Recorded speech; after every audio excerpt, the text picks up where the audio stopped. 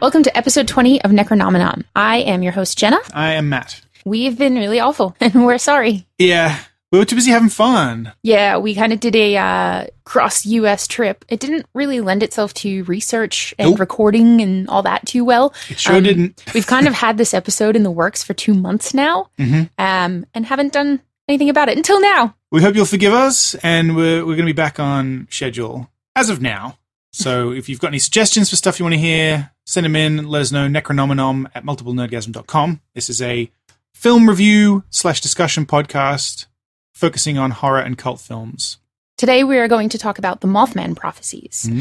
We first got interested in this. Well, we've both seen the movie previously when it came out, but we got interested in this when we went to the International Museum of Cryptozoology in Portland, Maine, and saw there wasn't very much there. It was just like a little plaque, and I think the front of the movie about it, and we were like, that would be a good one.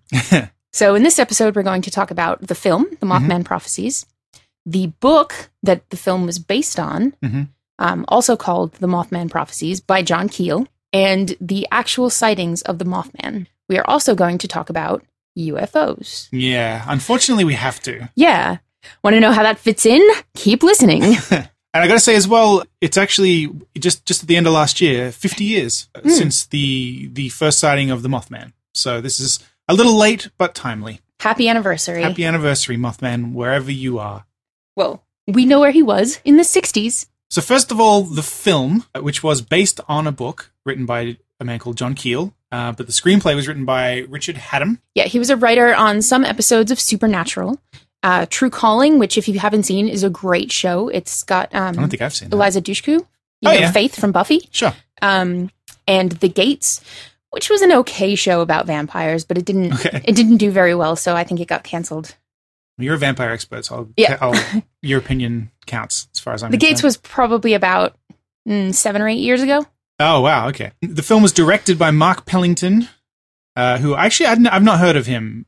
I don't know him very well. No. And I don't think I've seen anything else that he's done. I've seen Arlington Road by him, but that was a long time ago. Is that the one with Tom Hanks? That's the one with Tim Robbins. Tim Robbins from Shawshank. You love that guy. Yeah, that's the one with Tim Robbins and Jeff Bridges. Okay, definitely haven't seen it. About neighbors. Okay, definitely haven't seen it. I thought it was... There's more to that. I'm probably thinking... I think one... Conflating Arlington with Arlington Cemetery. Somebody kidnaps a son and there's a terrorist. It's been a long, long time since I've seen that movie. Fine. The score for the film was done by a company called Tom and Andy, which I guess is 2 people. Production company, yep. Yeah, right. As soon as I saw the name, I was like, oh, cool, they put their names together. Yeah. They've done a lot of other horror movies. I hadn't heard of them until this one. The name caught my attention in the credits just because it is 2 names put together. So, the film stars Richard Gere as John Klein, who is based on John Keel, the author of the book. Yeah, the book is kind of a diary, in a way, or a collection of things that actually happened to the author. So, yeah, Richard Gere's character is loosely based on that person. Yeah. It stars Laura Linney as Connie Mills, who is based on the real-life person Mary Hyre, who helped John Keel out with the investigations. I love Laura Linney. I know you do. I love her. Yeah, I love her from Congo. Oh, yeah, right. It's one of my favorites for some reason. She is also in a film that I really like, Primal Fear, with Richard Gere as well. They're together in that with Edward Norton, which is a really good movie. You should watch it. It also stars Deborah Messing as Mary Klein, who is John Klein's wife. She's not in it for very long. Spoilers. She's not a very big character in it. Will Patton as Gordon Smallwood, who is based on, we will call him a contactee, Woody Derenberger. Yeah. He's an amalgamation of a bunch of people, but he's primarily... That's right. The book character, Woody Derenberger, which is a great name. I know. Woody Derenberger. The film came out in 2002. It was based on the book from 1975, but the real-life events happened in Point Pleasant, West Virginia in 1966 and 1967. We'll have a look later on at why, they went on for so long and the relevance of various things. After the death of his wife, John Klein throws himself into research regarding a creature that she saw just prior to her death. His investigation takes him to a place called Point Pleasant in West Virginia, where residents have been reporting strange encounters He's then assisted by the local cop, Connie Mills, and a resident named Gordon Smallwood. No relation to Terry Smallshoe. And if you want to know who that is, listen to Tempting Fate, one of our other podcasts.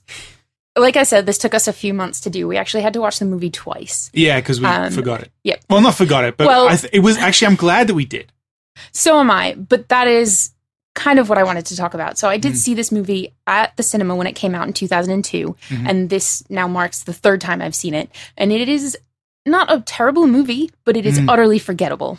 When it first came out, the trailers were on a lot. I guess I was in high school or just finished high school, and I was going to the movies a lot. And I remember seeing trailers for this all the time. In particular, the little snip with where it flies into the car. Or he says over the phone, "What am I holding in my hand?" And the voice says, "Chapstick." My friends and I were like, "Oh wow, this looks really cool and creepy." And then I completely forgot about it after I saw it. And then we watched it twice. The first time we watched it recently, I thought, yeah, it's not bad. No, right. The second time, I was like, it's actually not that great. No, it's a little boring. Yeah. If you haven't seen it before, it's not a bad movie. I think you should watch it. I wouldn't really classify it as a horror movie, though. No, it's more of a thriller, psychological thriller, I guess. Yeah, it's got horror elements, but yeah, it's because it's a bit supernatural. That's right, but I feel like it's very light on all of the elements. Sure. Yeah, it tries to do a lot of things. It's a mystery. It's like a mystery, which I like. I like those kind of films a lot. And I mean, this one's pretty good, especially considering the source material. Oh. Yeah, we'll cover that, but get into that later. They did a great job. Richard Hatem, you did a great job adapting that fucking book. This was a long book, and the amount of story that Hatem had to extrapolate from just ramblings of an old man is amazing. The film has a fairly mediocre score. I think it's well deserved. It's not a great movie. It's not a terrible movie. It's fine. There's some stuff about it that's actually really good. There's a plot point. We are going to talk about spoilers. It's it's very old. If you haven't seen it, just check it out, or if you don't care, just listen anyway. Yeah. The kind of climax of the film features a large bridge collapse, and that whole sequence is actually really cool. Like, it's really well done. Yep. It's very convincing. It's shot well. The special effects. I actually didn't realize it was a model. Yeah, I know. It's a scale model. I mean, of course it is. Right, because but it looks very real because there's no CG. In fact, I don't think there's very little CG at all in this film. Certain scenes involving Indrid Cold, who is another character, that look like they might be CGI. Apparently they're not. It's just in-camera effect. Right. So as Matt just brought up, Indrid Cold is another character in the film. He's not played by anybody, though. He is more of an entity, kind of like Mothman is. It's not very clear in the film whether Mothman and Indrid Cold are the same being. Yeah. The Mothman is not really in the movie very much. He only shows up on screen like 6 times briefly. I did notice the second time through something about the Mothman that stands out to everybody that has seen him in, say, real life and in the film, were his glowing red eyes. Sure. And I did notice the second time watching that there were a lot of callbacks to that. There were a lot of scenes where you saw 2 blinking lights in the distance and they're both red. Or like 2 red lights on a street. Brake lights. Yep. Yeah, a lot of imagery, but he's not in it, really. Right. Like the Mothman, as you probably are imagining him. So the Mothman is kind of just a antagonist of the film. Sure. I guess. He is what brings John to Point Pleasant to investigate everything that's going on, all of the sightings. I guess if he and Indrid Cold are different people, then he never speaks to anybody. Indrid Cold does. True. Yeah, okay. Through the book, I found out that Indrid Cold is actually Go on. Yeah. Indrid Cold is a man in black. This was not a concept that John Keel came up with, but he did coin the term MIB. Yeah, he popularized that. And when we say men in black, yes, we are talking like Will Smith and Tommy Lee Jones, that kind of men in black. And the men in black will... Again, it's very unclear why exactly any of this stuff is happening. They come to people's houses, they call them, they try to lead them away from the Mothman or from aliens or from whatever. Right. it's not really clear why they do that. No, because sometimes in other anecdotes from the book, they're encouraging people to investigate things. And if they are trying to lead people away from it, they're doing a terrible job because they are the main thing that people see. They keep showing up in flying cars and that's pulling people over and being like, forget about the UFOs. Do not, you did not see this. Yeah. But stop bringing people to your planets and... Yeah, exactly. If you don't want people to talk about you, go away. How hard is it? Indrid Cold first came up through the accounts of Woody Derenberger, who witnessed him land his spaceship in front of him, spoke to him, and then got ESP powers until months and months later when Indrid Cold showed up again and took him away to his planet where it is very similar to Earth, except everyone is a nudist. Wow. And in the book, that's really the role of Indrid Cold. He just shows up and talks to this dude a bunch of times and tells him that he's from another planet and, There were several of them in the book. I think that they just picked the coolest name and went with that. Yeah. And made him the Mothman. Yeah. So the bridge collapse sequence, which we mentioned earlier, which was very impressive, it was actually a huge endeavor, and it took them 3 months to fabricate it. Apparently, they estimate 20,000 individual pieces of steel went into creating a photorealistic scale model of a suspension bridge, although apparently they weren't able to create one that looked the same as the actual bridge. Because we haven't talked about that yet. There actually was a bridge collapse. And connected to the Mothman. The film does mostly feature events that actually happened in one form or another. They're just kind of tied together in a more coherent way than they were in, air quotes, real life. That's right. And in the film, it says that they never found out why the bridge collapsed. The Silver Bridge, it was called. Which is not true. They did later find that it was a stress corrosion crack in a single eye bar in the suspension chain that led to the entire bridge falling down. And there are several of these suspension bridges still in existence that have kind of reached their time now and have gotten a bit dangerous because of this. Because the way it works is more like a bicycle chain, that each element is integral to the entire structure of the bridge. Right. So if one thing breaks, the whole bridge collapses. Okay. So it's a very old way of building them. But shortly after the bridge collapse, people remembered that there had been Mothman sightings in the area, and then other people started trying to link them together somehow, and that's how the whole thing became about the Mothman. Is people started saying, "Oh, the Mothman was some kind of harbinger and was warning people about the bridge collapse and all this other stuff." And then people came forward with all these stories, conveniently enough, later on that seemed to verify stuff about that. The name of the paranormal expert in the film that Richard Gere speaks to, his name is Leek, which is Keel backwards, John Keel, the author of the Mothman Prophecies book. The voice of Indrid Cold, heard on the telephone in the film, is actually the director, Mark Pellington. It's his voice. And not only that, he recorded his own voice so that it could be played underneath the voices of any character that spoke to Klein, Richard Gere's character. So anytime John Klein is talking to somebody on the phone in the film, apparently every time, the director's voice, treated to sound like Indrid Cold, is also present subtly underneath, creating a kind of weird effect. Okay. I didn't notice that at all. Well, I didn't either, but it apparently won a bunch of awards for it, for sound design and stuff, because the whole idea was that you were supposed to question whether basically anybody could be Indrid Cold. Like who is Indrid Cold? It could be any of these people. Right. Because it's quite kind of a mystery throughout most of the film. So I thought that was really cool. Before we move on, I would like to mention our good friends at TeePublic, who they do all our merchandise for us. If you like this show or any of our other shows, over at multiplenerdgasm.com, you can go to multiplenerdgasm.com/merch, and they'll take you to our store, which is on TeePublic.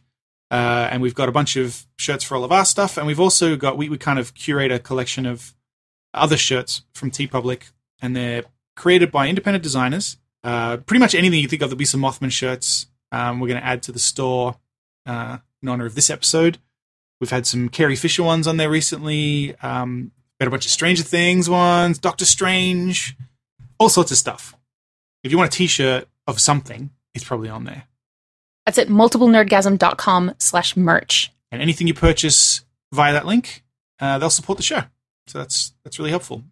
And another thing you can do to help us out if you want is to jump over to iTunes and give us a positive review. That is incredibly helpful. So I want to talk a little bit about John Keel, the man. Mm-hmm. A mystery. Yeah.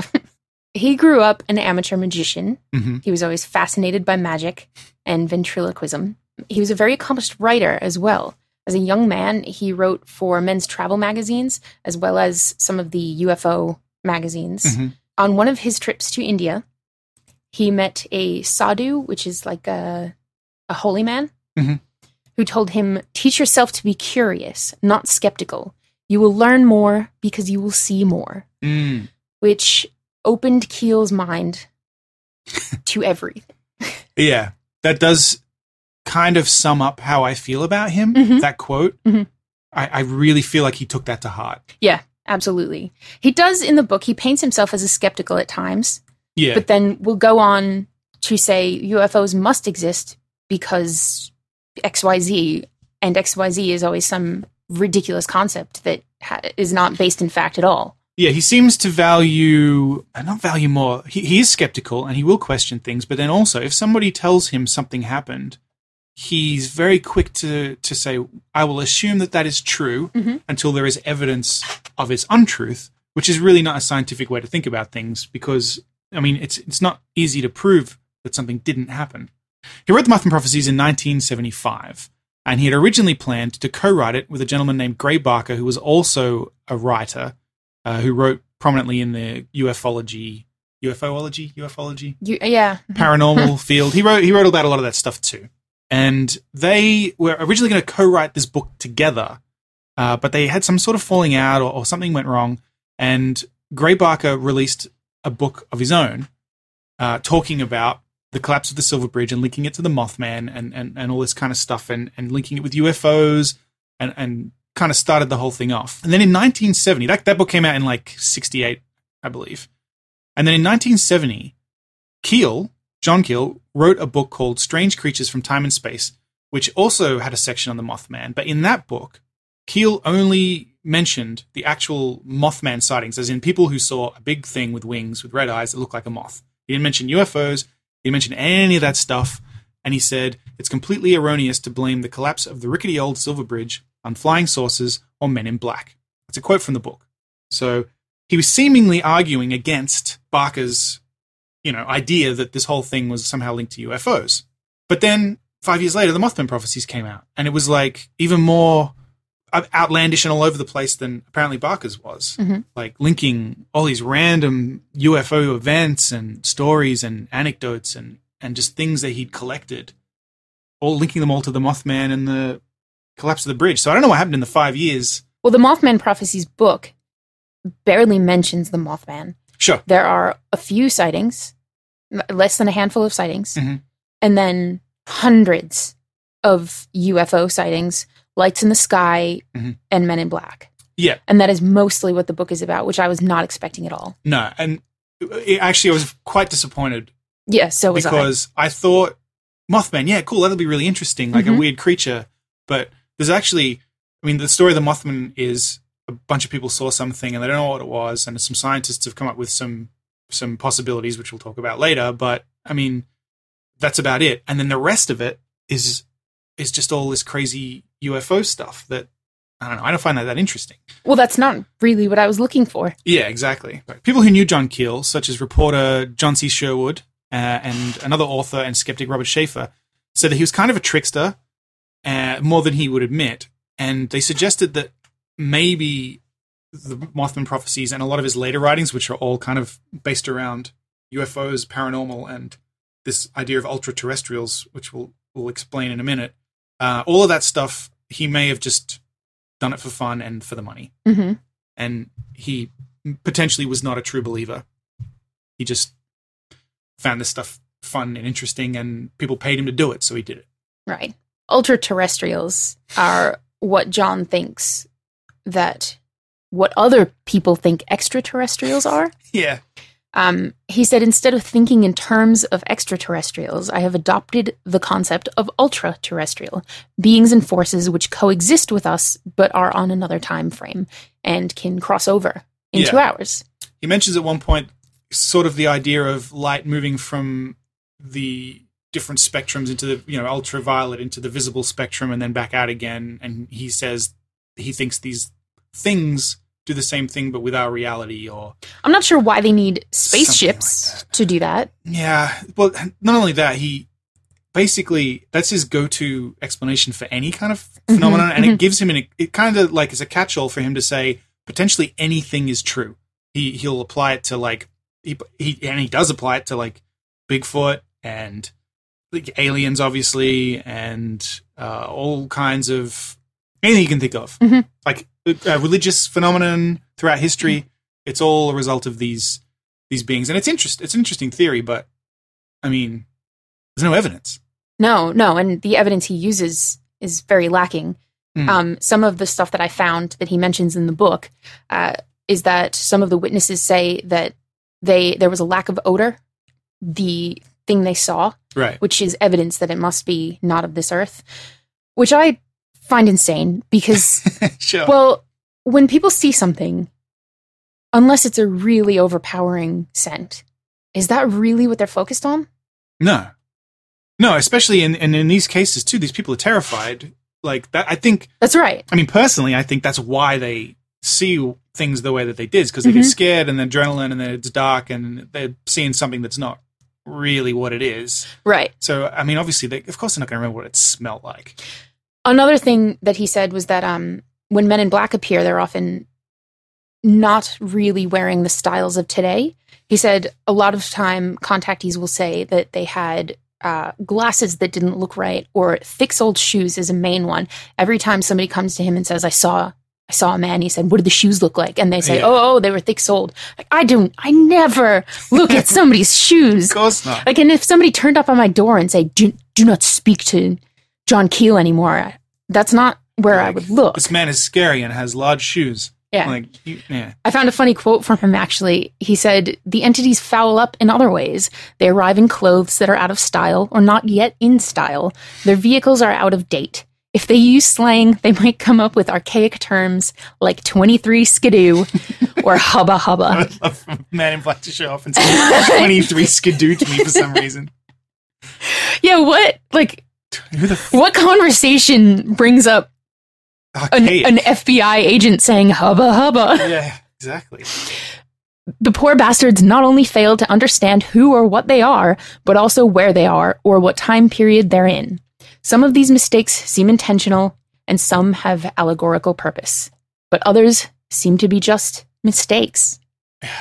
It's all just so vague and wishy-washy. But to him, that's proof. Some of them are intentional, some of them, but that's every contactee has something different happen. Sometimes their eyes, they get pink eye, and that's proof, because every once in a while that happens. It's not consistent with him. There's no scientific method. Just if something happens, it must be proof.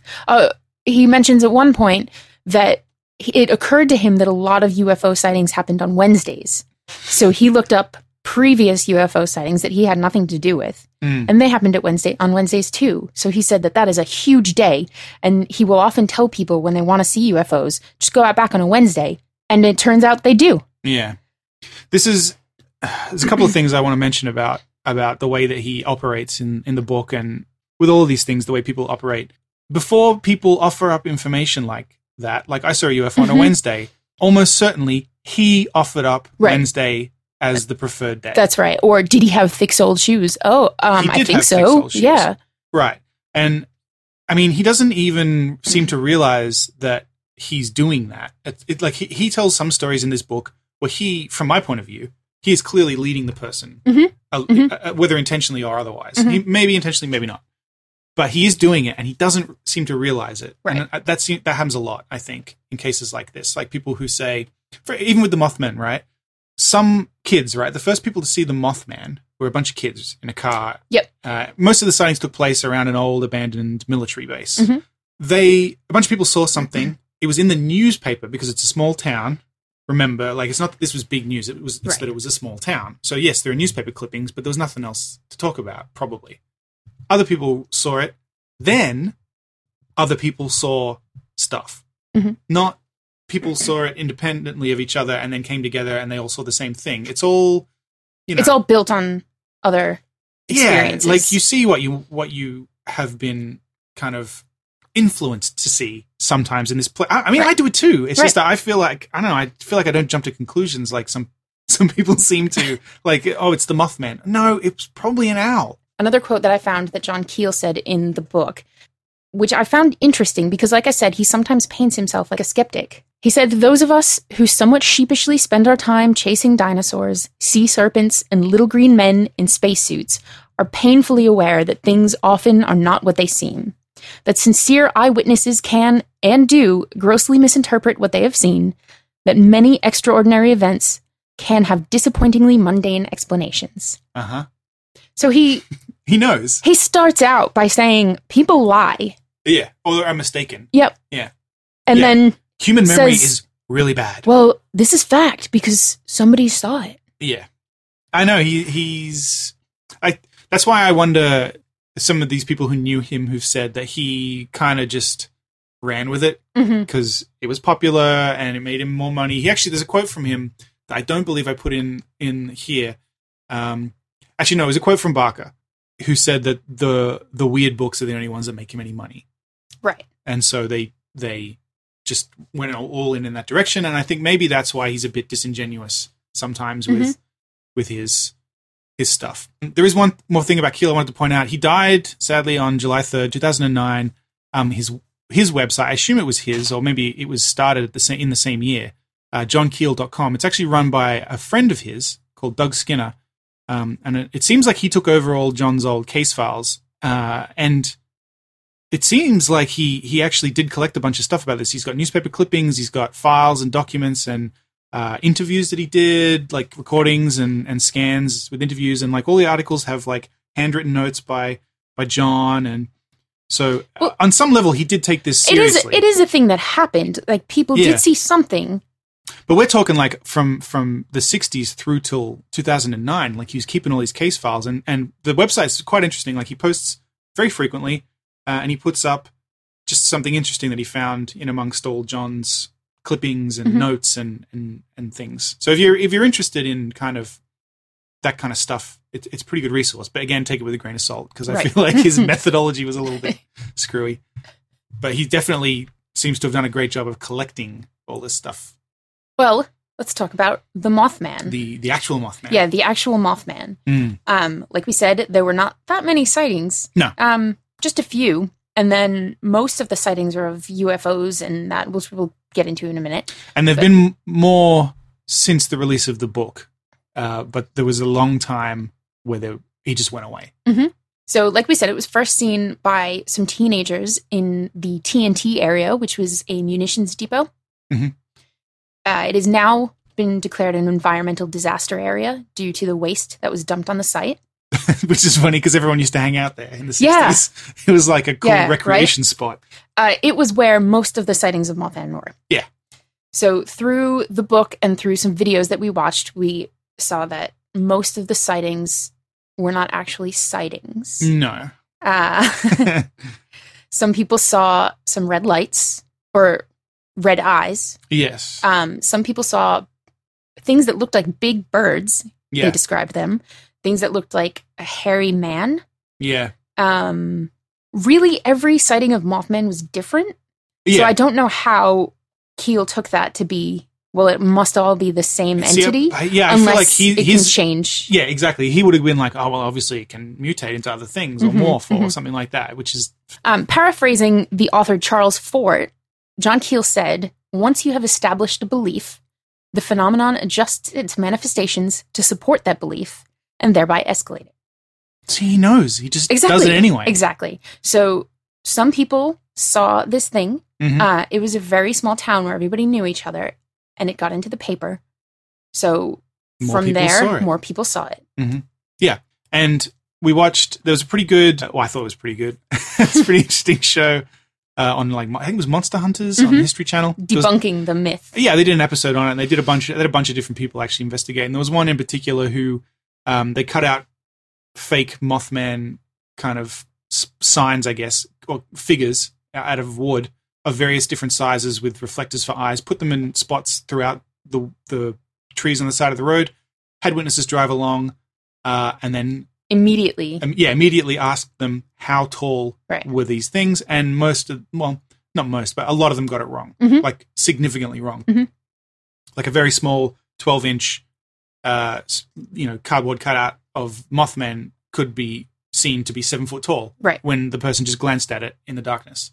Like that's right, and it's all about perspective and things. Yeah, and a lot of people that claim to have seen the Mothman back in the 60s said that it could have been anywhere from 5 to 15 feet of a wingspan. Right, that is a huge difference. Yeah, exactly. It's massive. And not only that, people did see large birds as well, and no one disputes that. Like there was a bunch of sightings of Mothman and a bunch of large birds around the same time. Like the TNT area is also an environmental area. Yeah, like it is a park.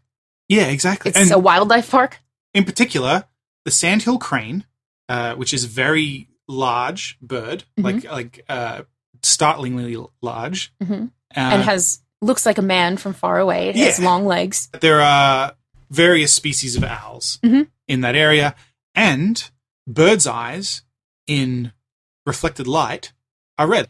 It is called the tapetum lucidum, which is a layer of tissue behind the retina. Its purpose is to reflect light back into the retina to give them better dark vision or night vision. Right. But it glows red in bright lights. Because the light reflects back. Yep. It's similar to how dogs or cats' eyes will glow green. Yeah. Yeah, right. So, but the first thing I did when I saw that people were basing their sightings on glowing red eyes was to look up what color is the tissue behind birds' eyes. Yeah. And saw red, and I was like, yeah. Yeah, because you're familiar with, like, for those who are wondering why the hell she would think of that, she just does veterinary work. Yeah, I mean, it seems Occam's razor, there were birds. It seems quite obvious to me, and I don't know, I understand why people have to. I understand it's kind of embarrassing if you got scared of a bird by this thing, but like, come on, guys. It's also very possible, as we said, it's an environmental disaster area. It's not as likely, but it is possible that it could be a mutant bird. Sure, possible. One other thing that the film touched on quite well, as we mentioned, was kind of the phone disturbances. The film actually opens with Richard Gere's character being startled by a noise on the phone lines. That comes up a lot in the book. John Keel seemingly has a lot of issues with his phones. The last few chapters were about the endless phone calls that he received and about how he thought his line was bugged, but he kept going to the phone exchange and demanding that he see his line, and they would show him that it couldn't possibly be bugged on their end. And then people from the FBI would say, "They showed you? They never let anyone in there." And then they were still billing him for all these calls he didn't make, or people would call him and he would answer but have no recollection of doing so. He later found out that he had another phone number, one number off, that he was paying for that he didn't know about, that was redirecting to someone else who could imitate his voice. Right.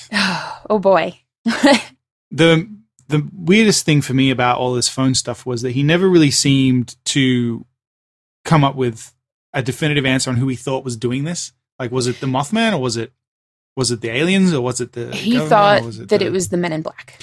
Right, but at other times he thought it was the FBI, because he said that apparently this was an interview. Despite the fact that they showed him the phone lines and that there was nothing on the phone lines, there was nothing interfering with them, apparently the phone company told him that there was some kind of voltage disruption on his phone line, which indicated, that happens when the feds or the CIA bug your phone line. So, I mean, this whole book kind of read like a paranoid old man. Yes. And then that's what makes me wonder, was he really paranoid, or was he just wrote down whatever came up? Right. Before we finish up, I do want to talk a little bit about the UFOs and Men in Black, because they were a major part of this. Yeah. Surprise to me. I had no idea that's even the fact that the Men in Black came from the same kind of place That's right. as the Mothman that's weird. I didn't know that. Right. Well, John Keel says the flying saucer lore of the past 27 years has been built on three main components. They are the sighting reports, which are usually poorly investigated by amateurs and believers, or they are based entirely on fragmented and often inaccurate newspaper stories. Mm-hmm. The testimony of the contactees, which I kind of take as the same thing as the reports of the sightings. Sure. Or three, messages received through spirit mediums and ESP. Mm. He goes on a lot about this in the book, that everyone who has been contacted before has developed ESP powers. Yeah. And that they seem to all know about each other, even though he did not give any information to any of them about other contactees. Mm. And they knew where to be at certain times to meet up with their Men in Black or aliens or whatever they are. Sure. But I kind of wondered why. Like, if the Mothman, if they're all from the same place, right? And the Mothman has come to what seems like to warn us of impending disaster. Mm-hmm. Why are the Men in Black now here posing as humans badly to tell us not to believe anything about the Mothman? Yeah, and discourage you from writing about it. Yep, and to sway us away from any of the UFO sightings, which were numerous in this book. Yeah. Nightly. Yeah, he talks about it like everybody sees these things every day. Like every day they would go down to the TNT area in huge groups and they would all sit there for hours and just watch all of the lights that couldn't possibly be planes because of the way they were flying And he makes the assumption that you, the reader, also experience this stuff frequently and that there is no question that this stuff is real and he's just putting the pieces together for you. Right. He also goes on about how the actual CIA has funneled millions of dollars into research and that they also have kept all of this from civilians. And I wondered why. Like, why would they? What reason do they have to do that? And what reason do the Men in Black have to pull us away from what everybody is seeing? Yeah. Right? Well, according to Woody Derenberger, who spoke to Indrid Cold, Indrid told him that it would only cause panic if the world knew. Women would commit suicide, throw babies out of the window, and this kind of panic could sweep the world. Just the women? Yeah, apparently. Wow. Throw babies out windows. Blimey. But then I looked on the CIA.gov website, and they have similar reasons. They did put money into this. Sure. But you have to remember that this was the 1960s and 70s during the Cold War scare. Mm-hmm. So when people started reporting that they were seeing lights in the sky, the CIA took that seriously because it could have been the Soviets. Sure. Yeah, makes sense. So they did put a lot of money into researching and found that there was no evidence for anything else. The CIA website says, the panel concluded unanimously that there was no evidence of a direct threat to national security in the UFO sightings, nor could the panel find any evidence that the objects sighted must be extraterrestrials.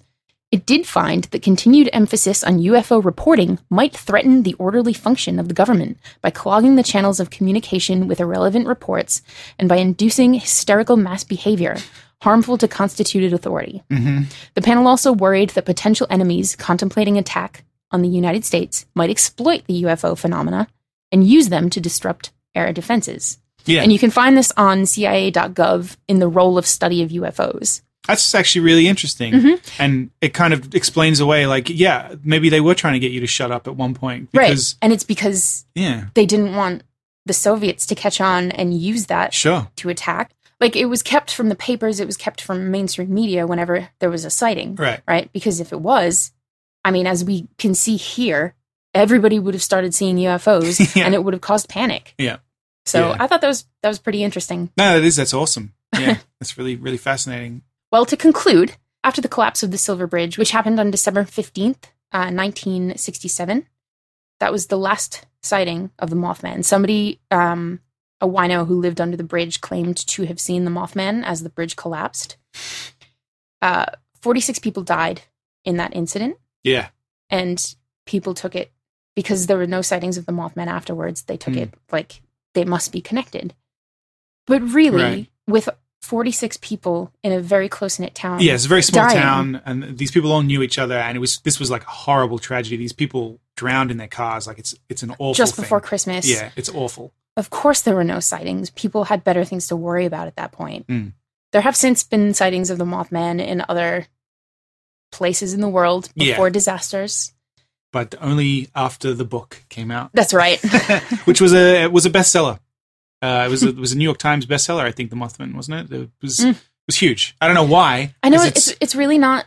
It's not that great a read. I found it really painful. This is one of those books that, like, we read so you don't have to. Yeah. I was so disappointed with the book because I thought it was going to be really interesting, and it just really wasn't. It was really painful. And I worry that if we do other ones like this, it's all going to be like that. Maybe all of this paranormal stuff, when you get down into it, is just painful and boring. I find it baffling that anybody could read this book and then go on to believe anything listed in it. Right. Or I was rolling my eyes on the first page. Or that somebody could go in already believing this stuff and come out justified in their belief. Yeah, if you were a little bit curious, like maybe there's something to it, and you started reading this book, I feel like it should make you go, what a load of crap. Yeah. Yeah. Well, if you liked this episode, please go to multiplenerdgasm.com. We have other podcasts. Every week, Matt with Luke and Dan do the Multiple Nerdgasm podcast. And we also have the specials channel, which has been a little bit empty as of late, but we do have a few things coming up. Luke has Rooster Teeth Expo in Sydney, and Matt and I have PAX East in Boston in March. Hopefully we'll get some interviews up there. Yep. So please keep a lookout for that. If you want to send us some suggestions for future episodes that you think have a great mythology that go along with the film. No UFOs, please. Yeah, no more of that. Please email those to necronominom@multiplenerdgasm.com. All right. And if you are interested in aliens, a good alien film you can watch is The Arrival, which we watched recently. It's really good. Go see it. And please, like we said before, go to multiplenerdgasm.com/merch, and you can check out some really cool t-shirts on TeePublic. Yes. As always, we want to leave you with a question. This week, we want to know, is the Mothman a harbinger of death, a non-human entity sent to warn us of disaster, or the product of mass hysteria and overactive imaginations? What do you think? Necronominom@multiplenerdgasm.com. Head over to our Facebook page. Tell us what you think. And please, like us on iTunes. Do it. Like us. We're likable. Okay, goodbye. Bye.